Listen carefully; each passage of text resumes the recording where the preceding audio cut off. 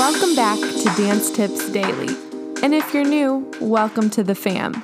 I'm your host, Danny Albertina, and this is the podcast where I read to you, with the author's permission, of course, short and sweet dance excerpts on topics such as choreography, performance, mental health, physical health, nutrition, education, and more. Bonus episodes released the first of every month featuring exclusive one-on-one interviews with those who keep our dance community alive. If you're ready to spend a little time getting a little better each day, let's dance in. This is episode number 187, featuring morethandancers.com. Avoid an unexpected injury by following these 5 tips. It's February 3rd, 2021, and we have a Wellness Wednesday tip for you here at Dance Tips Daily. Let's dance on into our blog. Leaping, turning, extensions, going on point. These are all potential injury risk for a dancer. Some of the most common dancer injuries are ankle sprains and strains. It is super stressful and a total bummer to be injured, but dancers can recover more quickly if they follow these 5 tips to care for a sprain or strain at the very beginning of their injury. Follow the RICE method. Number 1, rest. Once you know your injury is too painful to dance on, definitely sit out and don't try to dance while injured. 2, ice. Use ice on the injured area for 10 to 15 minutes 3 times a day, initially for the first 3 to 5 days.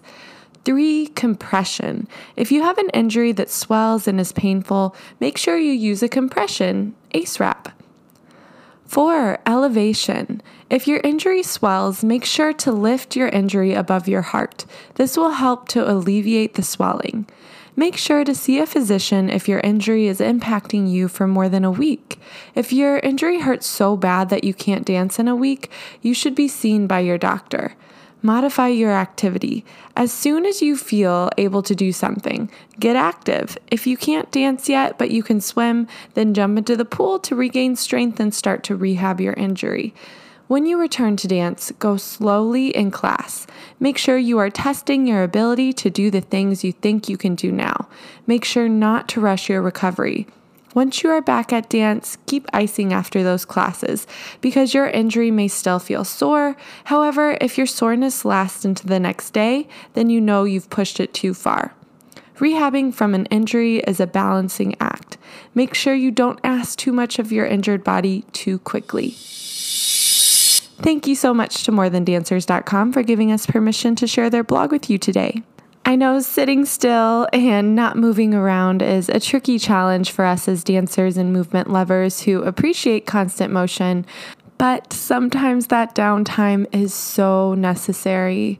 Something that I do to keep my mind engaged whenever I can't be moving as much is read a book or listen to a podcast. I find the more that I start teaching myself about other fields that aren't so closely related to dance, it still enhances my creative process.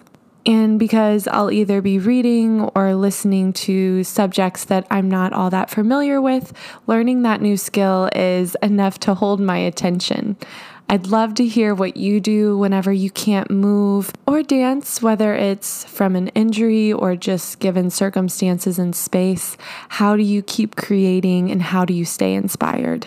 If you'd like to share your tips with me, you can write to me at dancetipsdaily@gmail.com or just head to the website, dancetipsdaily.com. There's a submission form on the homepage. If you're a dancer who's currently injured, I wish you a speedy recovery. And if you are a dancer or mover training right now, I wish you safe training and make sure not to push yourselves too far. That's your short and sweet tip for the day. I hope you enjoyed, and as always, happy dancing.